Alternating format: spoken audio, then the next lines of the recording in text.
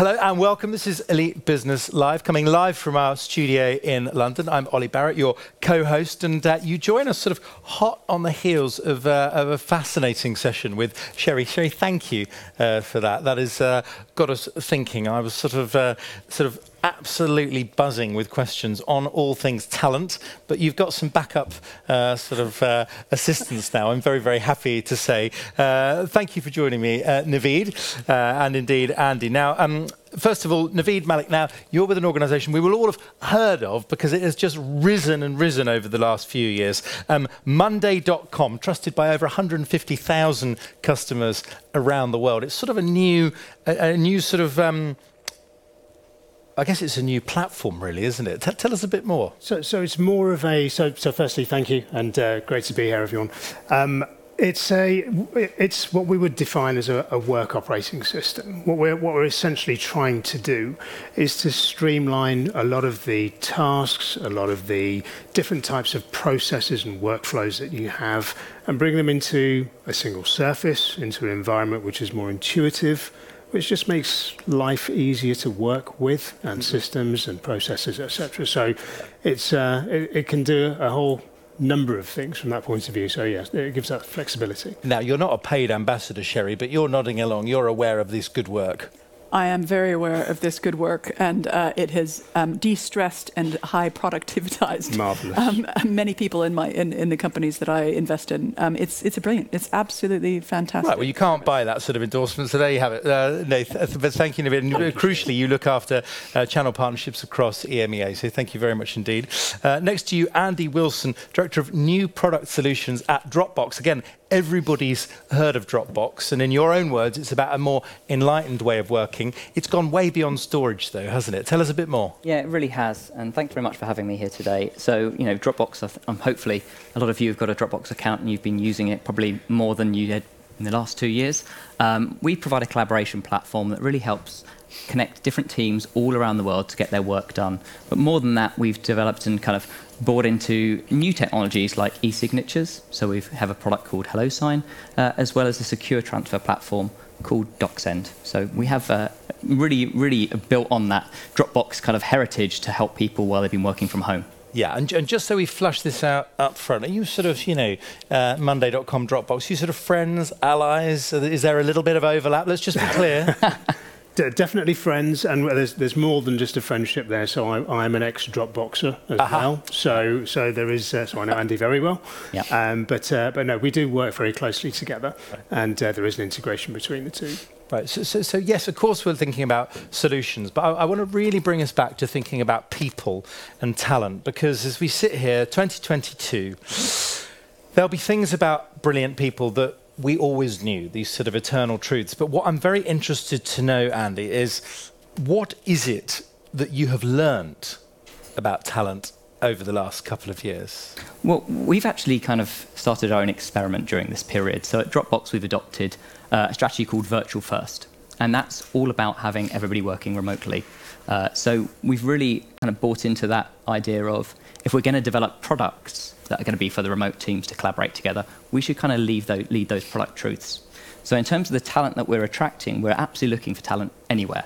And we believe that we can then hire the best talent in the world to really help us to build the best products in the world. And that's part of our talent strategy. So I've been hiring talent, all across the US, across Europe, to build out those teams, to build the future of Dropbox, which is amazing. So it's sort of widen that net in that sense. It really has, and it brings a definite equity to it. Previously, a lot of companies are always looking around their headquarters where they can find the best talent that's nearest to them, commutable. A lot of us will have felt that in our careers, before the pandemic. Now, actually, the best talent is the best talent. Right. We want to attract it. What we should do is we should go to the edges of that on the upside, but also the potential challenges. But feel free to change the subject completely on this theme, Naveed, or build on that. What have you learned about talent? So it's an interesting. So talent comes in sort of all sizes and forms, and I think the most incredible thing that's happened as a result of the pandemic is people have spent a huge amount of time, and previously, as you were saying, Sherry, that there's a lot of investment in self-development, and self-development in itself, and creating that professional edge that talent needs in order to be different to your sort of partner in business, or alternatively someone who you're competing for in the next role. People really have taken that sort of opportunity to develop skills, to do something which they weren't able to do before, that allows them to differentiate themselves when they're in the business environment. So I've found that talent in itself has, the scale and the quality of talent has increased quite substantially. So what has been your approach then, Naveed, to how your teams around the world now access learning and development opportunities? How do you approach it? I'm very intentional about personal development, and I make a point of making sure that our individuals, that my team and extended members of the team use all of the tools that are made available to them. So there's some superb tools that we make available as an organisation. There's a huge amount of knowledge out there, and I think it's incumbent on the employer, as we do at Monday.com, to distill the essence of what's important for us right now on our business journey.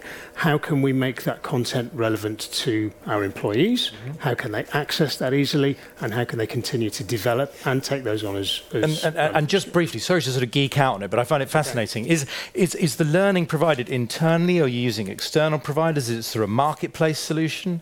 So we have an internal and an external platform. So we use for example Lessonly as our sort of de facto standard, but internally we mainly use Monday and Monday boards to be able to develop and to drive a certain role or a development of a certain career in the business. Yeah, and just out of interest, Annie, how on that, does the Enlightened organisation prescribe lessons and courses to its employees, or is it, here's the all-you-can-eat buffet, knock yourself out?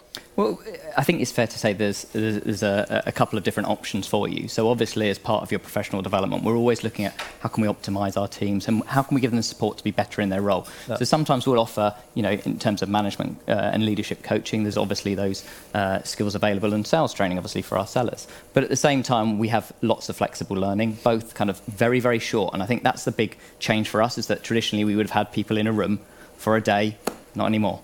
We're absolutely about, how can we have that 1 minute, that 1 hour of really intense, 1 minute would be very intense, but that 1 hour of incredibly intense, Don't give Sherry time. Ideas. This is a new startup brewing. But we really want to make the most of bringing people together. So, how can you do your pre-work and then make the most of that hour together to really focus on a specific skill and really optimise for that? Right, so let's pause momentarily. Sherry, your answer to my initial question about what you'd learned about talent, because you'd worked with a lot of talent before the pandemic too. What have you learned? Yeah. Well, the world's what we make it. I think there's a greater need for mentoring now. And I do think that the tools that historically were available to large and small employers don't serve the purpose as well as it should do, which as an entrepreneur or as an investor is an opportunity. But it's also a problem that we need to solve as employers. Yeah. So I like you'd send them to a room. You just don't do that. And I liked your Enlightened organization.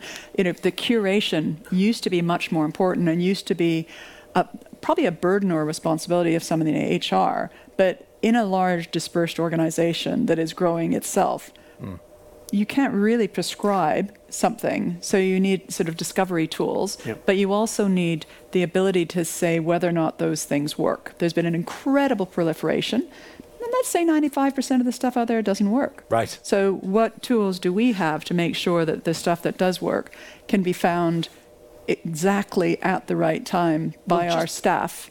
So that they can do what they need to do, so that we can do what we need to do for our customers. And just have that feedback loop as well. Because presumably, Naveed, the truth is, external or internal, a lot of the lessons are locked up in the heads of our fellow team members. So maybe part of the challenge is, how do you help them find each other? How do you approach that? Because you're many thousand people. And do you do internal mentoring and external mentoring? You just mentioned coaching, which is another form of curated help someone go on a journey, which is definitely not curated. Well, I guess to a certain extent, you might have some people you recommend, but after that, it's journey. So talk about the integration with your learning and development, because I think integration of internal and external services is also something that we now do, which we wouldn't have dreamed of doing in a previous life. Yeah, I think that's a really good point. I think the one area we have kind of pivoted more towards has been that internal knowledge base. Yep. And creating mentors and that mentee relationship internally, and really driving job-specific enablement programs. Yep. And I'll give you a great example. So within my team, I have approximately sort of between 14 and 16 people across the whole of the Europe, Middle East, Africa region. And getting them all in one place at one time doesn't happen. So number one, how do I create that learning environment, those micro learnings that they can share that are very specific based on the role they have, the location that they're in, to take in account any kind of regional nuances or anything like that as well. So there's a huge amount of balancing to do, but I find, or have found, that it has been served better through that internal mentorship type of approach, rather than having an external stakeholder coming in to say, this is what we're doing out in the industry. Really interesting. Yeah, so really I found that's been most effective, I think. But it's still bringing people together. Oh, You probably absolutely. use platforms to bring people together and have a narrow discussion about a problem they're trying to solve, or an opportunity. Yeah. Yes, for sure. Let me ask everybody a question, including the three of you. But given what's been discussed so far, what is the point of an office? What's the point of having a physical office? What indeed is the point, please tell me there is one, of having physical things at all in this newly virtual world? So while you ponder that, and you tell me in a minute as we keep some questions coming in, but Andy, you led with that phrase around being, I think, virtual first, digital first. But what's the point of ever seeing anyone in person ever again? Well, that's not quite what we're thinking. But virtual first is obviously about us having that remote time and focused time at home to get our work done. But we're actually converting our offices, where we had them, in headquarters in San Francisco, in New York. We have an on-demand studio in London, in Dublin. They're about times when you can intentionally come together for a very focused reason. So that might be, 1, 2, 3 days a month where you need to come in, meet with your team, meet with the people that you're collaborating with. But actually, it's all about, that time being very important about when we are brainstorming, when we are working on an architecture that we want to draw on a wall, when we are coming up with new ideas. That's a great time to be with other people. But actually, you need that time away from other people to focus and then actually write the code, or get in and actually think about the business plan that you're going to do that to come back. Okay, so Andy, forgive me. What about if I'm not lucky enough to enjoy a safe, peaceful working space at home? I need somewhere to go to have clarity of thought and just get stuff done. You haven't got that for me, or I have to go to a third space? No, so we've actually made it so that those people who haven't got those spaces at home can have access to kind of flexible co-working spaces. So we want to make sure that everybody has a working environment that's right for them. Because Sherry, you must see this playing out in all sorts of ways across your portfolio. Where are the wisest heads at? I am a huge believer in virtual first. And it makes a big difference. If you think about companies, though, if they think, what are they going to do with this asset that they had, which is a big building where they used to make people come? In a programming environment, we used to have a little sign that we put on our computer to say, I am in deep work, please don't come anywhere near me because you'll break my train of thought, and then I'll have to context switch, and that's difficult. So, and in our world where we're using digital and we have to get into almost a deep different level to be highly productive, a workplace is bad. But, I absolutely agree with you. I think, the WeWorks and the other virtual places are really important. I think most of the large organizations that I work with have changed their policies entirely. And we see, young people who really need that, I don't know, daily course correction, that they're hungry for interaction and they're learning all the time. Yeah. And, the trick is making sure that people who have that knowledge choose to come into the office alongside, let's call them millennials who are working on something and feel deep uncertainty quite often because they're not yet confident. Yes, because so we have seen a mismatch. So I think coordination at a more experienced level and making sure that someone is there to be able to help people learn as fast as they want to learn is what happens in an office or in Zoom. But I have less utility for real physical offices. Often I love our meetings on Zoom. We've got people dialing in from Paraguay and from Switzerland and from India, usually in the middle of the day, because for us, and it's amazing. And I love the fact, it's like Avengers coming in from everywhere to sort of focus on making, something highly impactful. That is amazing. It didn't happen as frequently or as often. No, you're right. And on a practical note, Naveed, have you got any tips, and you by the way? can't do that in an office. So what is an office? And we call them workspaces now. So what is a workspace? And does it have to be physical? And, we've got a hybrid audience here. There are people sitting at their homes, probably in their pajamas. And they're learning. They might be pointing in questions that we might be reading. No, indeed. No. It's working way better than we thought it might 2 years ago, when we convinced ourselves that you had to physically get together for most things. Right, and it has changed. So, by the way, Naveed, have you got just an intensely practical tip for someone who dreads Zooms and Teams, just to turn a horrendous experience into a much better one? Have you got some thoughts? I could be really glib about it, but I'll give you some advice from my point of view. So the first thing is, if you are instigating or setting up a Zoom call or a virtual meeting, it's be prepared and be intentional about what that meeting is for. I find and have found that many meetings are often superfluous, not necessary. They're a great opportunity to kind of get together and have a milling of ideas, but no real decision coming out of the back of that. And I think it's important for people to, if they attend or put their time into a meeting, then I think it's incumbent on us to make sure that there is something that is substantial and deliverable at the end of that. So I find if there's something tangible at the end that's achieved, that usually everyone can come out of that thinking, actually that was a... So let me tease you a little bit on that, because we know, I'm sure, that some of the best conversations happen accidentally. They're the serendipitous corridor encounters as we went from coffee, didn't expect to bump into you, but I'm very happy you did. Mm-hmm. So on Naveed's rule number 1, how does that serendipitous coffee encounter happen? So within Monday.com, we have physical offices. So we... Okay, and that's an easy workaround, but in a virtual world. In a virtual world... What about for your friends in Paraguay? Yeah, so again, it's making those intentional access points. So for example, everything doesn't have to be necessarily a town hall or a corporate statement or something that needs to come across. We can also create a fun environment for people to, get together and just have a conversation. Yeah. We also do things like we create huddles, so virtual huddles where if you want to come in and do some focus work, literally you can keep your cameras on or off, but you have an hour slot. You can go online, you can join the rest of the team, tell everyone what it is you want to do at the end of that hour. Have you done it? Haven't you done it? Yes, I have. No, I haven't. You're very sense good. of accountability. I like that a lot. Makes that. Yeah, and Sherry, you're a master at this, of designing serendipity. So if you go to a dinner, if you're lucky enough to be invited to a dinner with Sherry and Silicon Valley comes to the UK, Sherry will stand up and say, you're sitting next to someone for a reason. Thought has gone into this. I feel a bit scared by this. And it is your job to find out why. But there's a thought underneath that, isn't there, about... There's a lot of thought and a lot of planning. So there's no reason that has to happen at a dinner. That was very nice when you make it happen at dinner. But what we used to go to, if we knew everybody. I mean, again, we've been organizing these events for 15 years.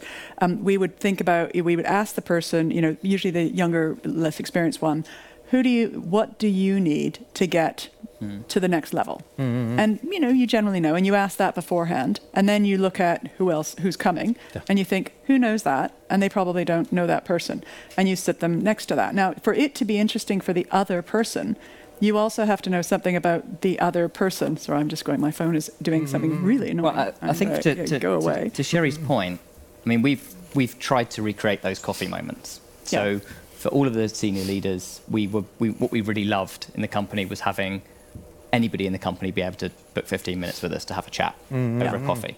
And we took that into the virtual world, but we then kind of used some Slack bots to do some matching as well. I was going to say, nobody's mentioned Slack matching. Yet. Yeah. So we would then use those kinds of technologies to have those surprising encounters that do help to spark those really interesting kind of moments together. And I think that's important. But what we've also done to the point about these meetings on Zoom is we created our own tool called Capture, which is tool where you can record the screen and your camera. And we really then try and get rid of those meetings. So we really what we're trying to get to is this idea of kind of asynchronous by default. So instead of saying, like we used to do, you can book the meeting room for half an hour, you can book the meeting room for an hour. It's like, that should have been an email or a 3-minute update. Right. So just record that 3-minute update. So it means my team in Denver can then do that update for me. It can be in Slack waiting for me at 7 in the morning. Why is it synchronous? Brilliant question to ask. No, just one other thing on that serendipity.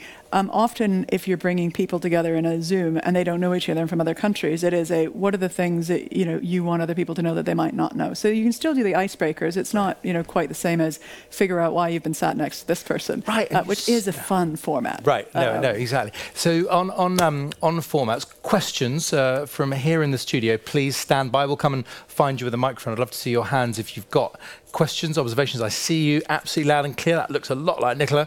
And I am coming to you. Where do we start with? Yes, Nicola Hill. Hi.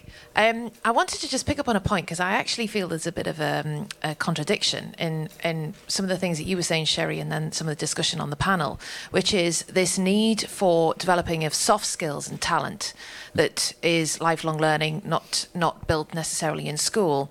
Yet we are now in this hybrid way of working. And I really worry for small businesses and young people coming into small businesses that have so much to offer. Yet because of the nature of the workplace that we're now operating in, they don't get access to those, those old water. I just think back to my own career, being 20 in my first few roles in companies. There was so much that you just absorbed from being around those, witnessing that is so difficult to train, even in the workplace setup or the e-learning environment and in the Zoom environment. And I just wondered, what is the solution to that? Yeah, got it. So while you're thinking, let me see other hands in the studio here, and then we'll get other questions online. But we're all right. Sherry, please, and then we'll go. So I mentioned earlier that offices were particularly for the younger people in a workforce, and I was intentional about that. I think it is really critical. But there are things that you can do to improve a person's written communication skills and verbal communication skills. So one of the things that we do in our virtual world, in most, if not all of the companies, especially the small ones, is bring everybody together in the morning and sometimes also at the night, and you verbally talk about what you're going to achieve that day. Every single person, just literally 30 seconds, and then at the end of the day, what you did achieve.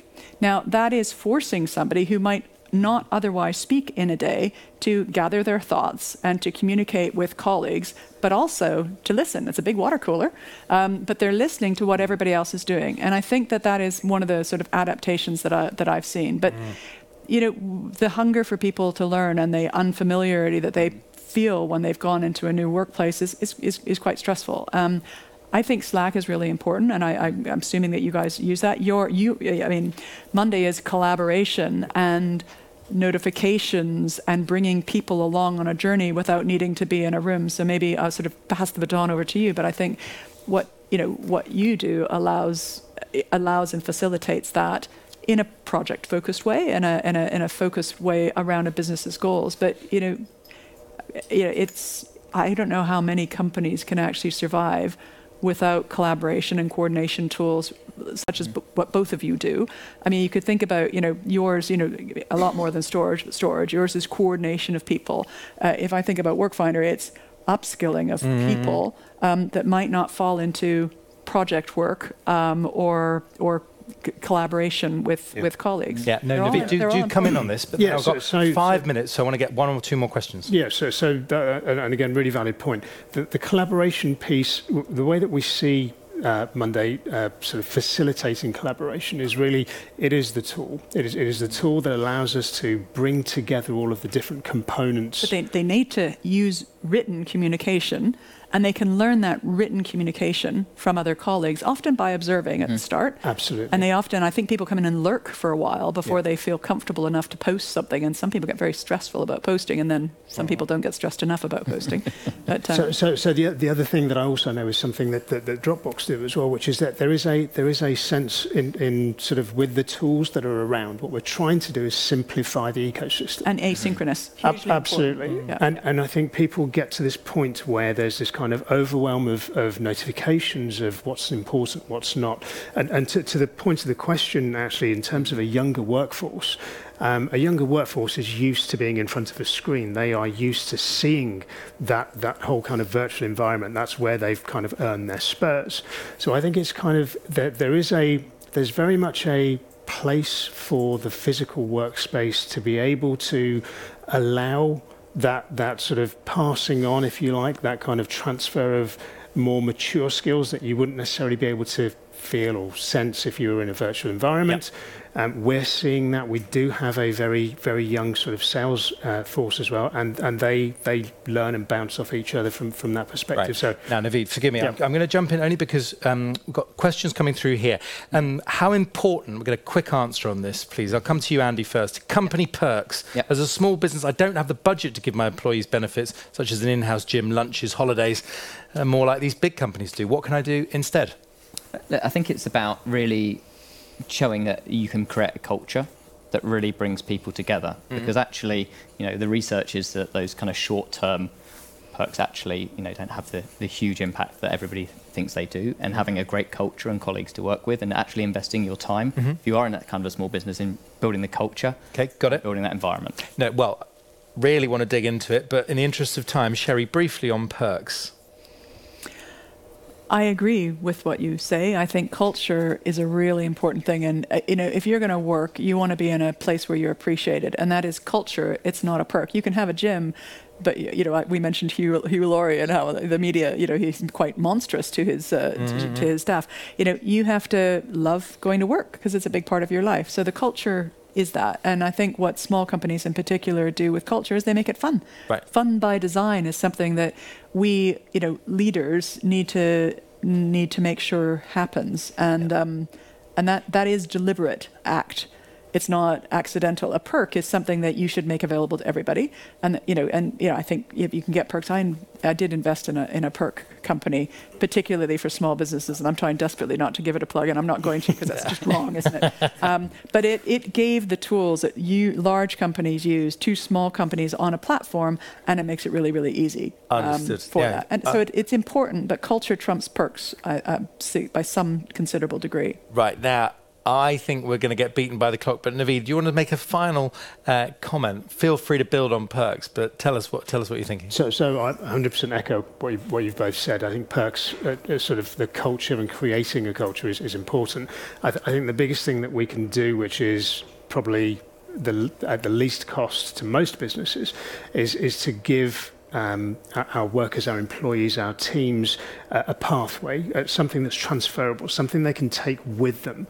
I think there's a lot of information out there, but what is important is above a perk is how can we help you to progress your career. That's a bit of a double-edged sword at the same time because you're investing in someone who may decide, thanks for that, I'll see you later. But I definitely think that investment... Then they're an ambassador. Yeah. Right, yeah. No, and that is right. And we should redefine what it means to leave a company anyway, not to come all Hotel California, right? Yeah, you don't really leave. You've still got the relationships, even if most of them have been on Zoom. Yeah, and do you know one of the Zoom perks, by the way? You can buy as much of something a month as you like, and you just bill it back to the company. Do you know what the something is, by the way?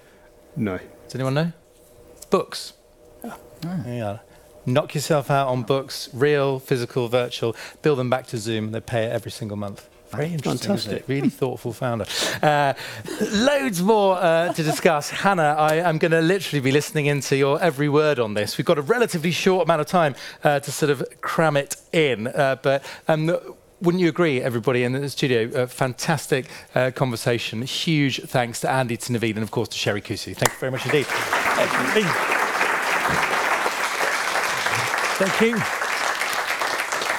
That, of course, is Naveed Malik from Monday.com and Andy Wilson from Dropbox. Very grateful. They're going to make their way backstage to see Hannah. After this, we're going to be back in the main studio at 2 o'clock after our lunch break here at Elite Business Live. But thank you. If you do one thing in the time between now and when we next see each other, will you use our hashtag EBL2022 to just make one reflection about something you've heard, something you've seen? We might draw in that person that is in need of that boost within their day. So thank you very much indeed. I will see you after lunch, and I will hand back to Hannah Previtt, who's waiting in the wings. Hannah. Hi, Ollie. Thank you for leading that session. Wasn't it interesting? What was your biggest takeaway? I just wanted to totally take my panellists to one side and talk about what it means to be a part of a company, pre-joining, back to Nicola's point about smarketing, and indeed over your lifetime. Because I think the days of joining, being there and leaving are gone. I think it all needs reimagining. Mm-hmm. Yeah, that's really interesting. And I think that point about osmosis, learning through osmosis, particularly when people are in the early stages of their career, how you recreate that virtually, I think is definitely a challenge for businesses going forward. So thank you very much, Ollie, for leading that discussion. For those of you that are here with us on the live stream, I am now going to be speaking to our speakers one more time. Sherry, if you could come and join me here. One thing we didn't get around to discussing on stage was women. And obviously a passion point for both of us, getting more women into tech, more women into STEM. For anybody who doesn't know you at home, can you just tell them about some of the initiatives you've been running and why this matters so much? Sure. So a number of the initiatives that I've been running really help women and men collaborate more with others and learn as fast as they need to learn. Some of it is about mentoring. So I spoke earlier about Digital Boost, and Digital Boost is a service that allows, if you're a woman working for a small business and your customers just asked you for something, you're not quite sure how to do it, but you still want to do it, you can go learn from somebody else in a mentoring thing that doesn't work in your company, works in another company. And I love that as a platform put together during the pandemic to help people upskill in digital when they're not quite sure what the question is that they have. So you reach out to an expert, you say, I'm trying to work through this thing, they'll generally be able to help you. So that's been really fun. It also works for the people giving the mentoring, because they have, they like to help, and often they work in extremely narrow roles. And this helps them think about somebody else's business and somebody else's problem and solve the problem, which is a nice thing to be able to do every once in a while, if not every day. And then Workfinder is for small, not yet big businesses, but that are growing rapidly. And it helps the permanent staff there get their hands on teams of people who are only available part-time for short projects, and it helps them sort of solve problems as quickly as they need to solve them at a tiny fraction of the cost, and in a tiny fraction of the time, which allows us to have the impact that we want in our daily lives a lot more easily than otherwise if these tools weren't available. And talking about mentoring, one of the questions that often comes up actually at this conference and at others I've been to is how to find a mentor. So if there's a small business owner watching and they think mentoring sounds great, how do I find myself one of those? Obviously coming to events like this helps, but is it okay, do people get in touch with you on social media? How do you go about it? Digital Boost is a mentoring service. So the first thing I would say, because there's a lot of people who know a lot more than I do, again, there's 55 different subjects that you can get mentoring in. So I go to digitalboost.org.uk. It's free. You can access tens of thousands of people who are experts. And as long as you can articulate what you're wondering about, then I reckon within 24 hours, it's usually within 3 or 4 hours of you asking the question, that we've got someone who's willing to talk to you within a 3-day time period. So don't phone me or email me. I mean, you can Coutu on Twitter. It's absolutely fine. But a real expert, in a subject. Tomorrow, I would use Digital Boost. But all jokes aside, right? When you're a woman like you are, so influential in your sector. I've had other senior women say to me before, they get asked so many times to be mentors, to give advice, and you really want to give back, but there's also only so many hours in the day. So how do you personally manage that? I actually do it on Digital Boost. I drink my own champagne. So there's a narrow, people ask me about hundreds of different things, but I only consider my expert in a couple of narrow subjects. So I'm on Digital Boost, and I'm not going to tell you what section, but I'm in one of the sections, strategy. You can find me there, and financing, and you can get there. That's how you get to me. But often, Ollie or you or somebody else will, often my own network asks me to help someone, and there's this week there's been probably in the last 24 hours I think I've probably have 7 or 8 people in my network saying can you talk to so-and-so about this thing? Now, I will often go back to them and say, that sounds quite vague, and I'm quite pressed for time at the moment. What do they really want to know? So often if you're wondering, and I think asking a specific question, if I don't have the time, I might know somebody who does know. And if it's a specific question as opposed to, can we have a coffee? I really don't like that one. But I'm troubled about this. I think you know about it. Can you help? If I can't, I probably know somebody who can. And I think that's a wonderful thing about we can all do in our networks. If I don't have time today because I'm too busy, I probably know somebody who might not. And if they don't, they might know somebody who might be able to help. And that's how I grew, and that's why I've been successful, through the generosity of others. And I've never been frightened to ask people for help. And I think if we can get over the fear of not asking people for help, then we can go a lot faster.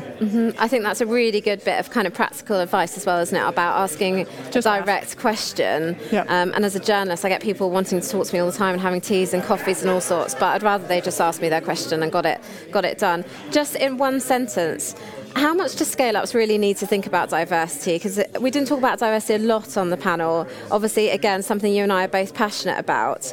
When you're growing your business, you just want to get people in the door. We hear about the war for talent. It can be really tricky. Should they be thinking about it? Well, I happen to know that scale-ups are thinking about talent, and they're also doing things about talent. Talent and diversity in all its different ways helps us grow, and it helps us be stronger. If you get into a bubble of people that look like and think like each other, then you're not going to go as far, and it's additive. So they are thinking about it because sometimes they're serving underserved communities. And if you don't understand the community that you're serving, you're dead. And if you don't access talent that has those skills, because you're ignoring them, you've got an inadvertent bias, then you're not tapping into the exactly perfect fit of people who can help you do what you need to do. So talent is extreme.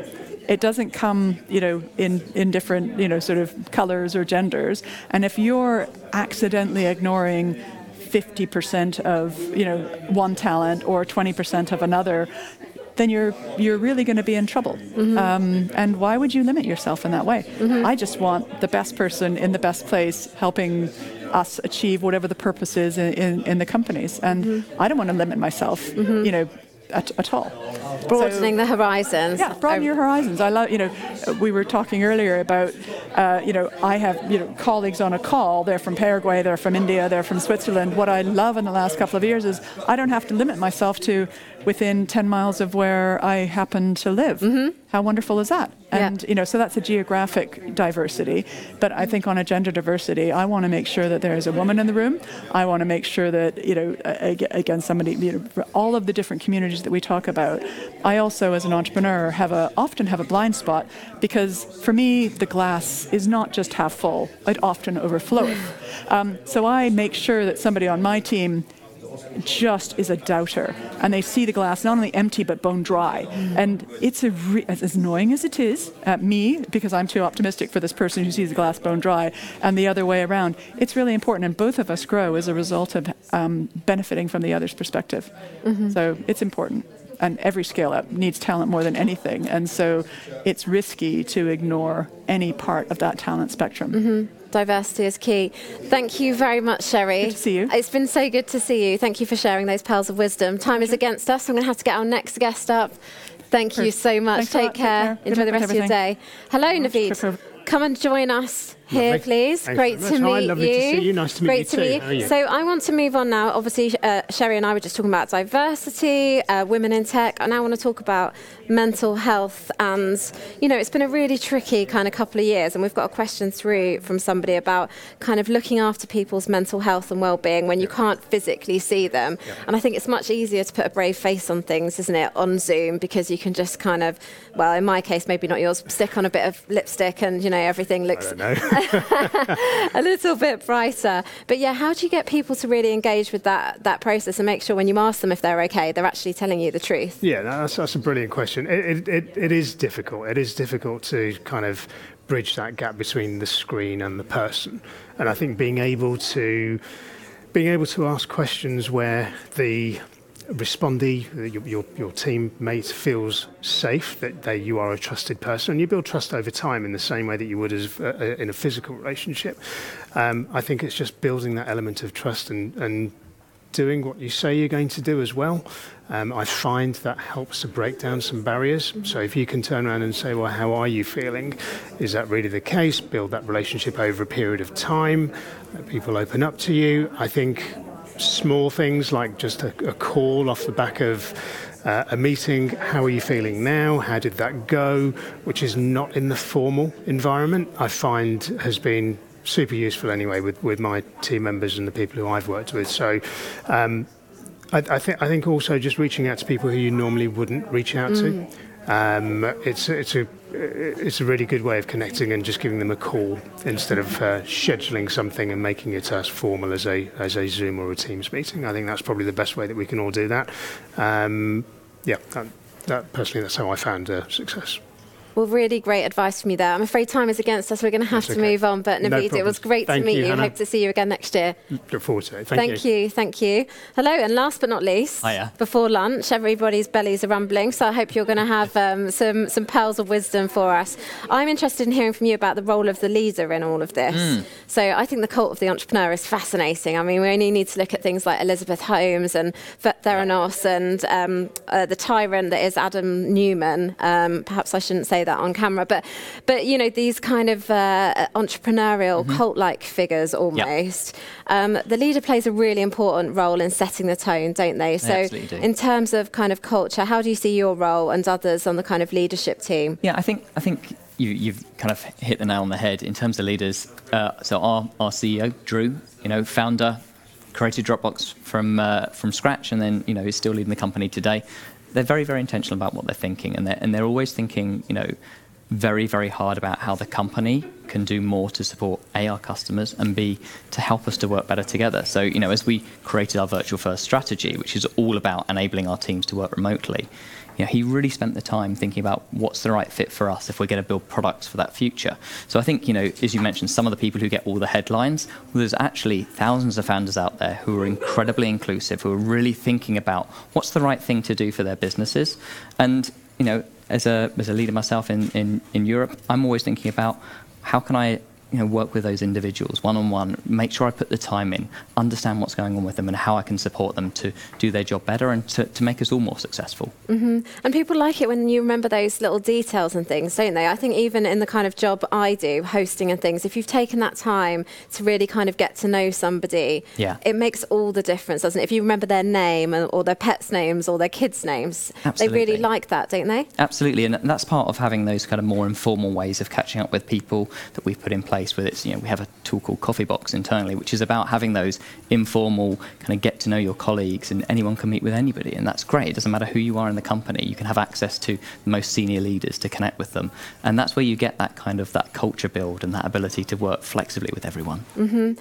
One final question. So we've talked a lot about the kind of skills shortages. Is there something to be said for sometimes thinking outside of the box when it comes to hiring? So not hiring somebody, looking down CV and seeing the same, universities or the same courses, the same, organisations similar to your own, but actually thinking, that drama graduate could be really good for a sales job or not. But do you know what I mean? No, absolutely. I mean, I'm an arts graduate who's leading a part of a tech business, and I think that absolutely says about, great ideas and great talent can come from anywhere. It's not necessarily about, your background, and I think that's a really important thing that every leader, everyone building a company needs to be thinking about. How can they bring that diversity of thought, diversity of talent, of background into their business? Because do you know what?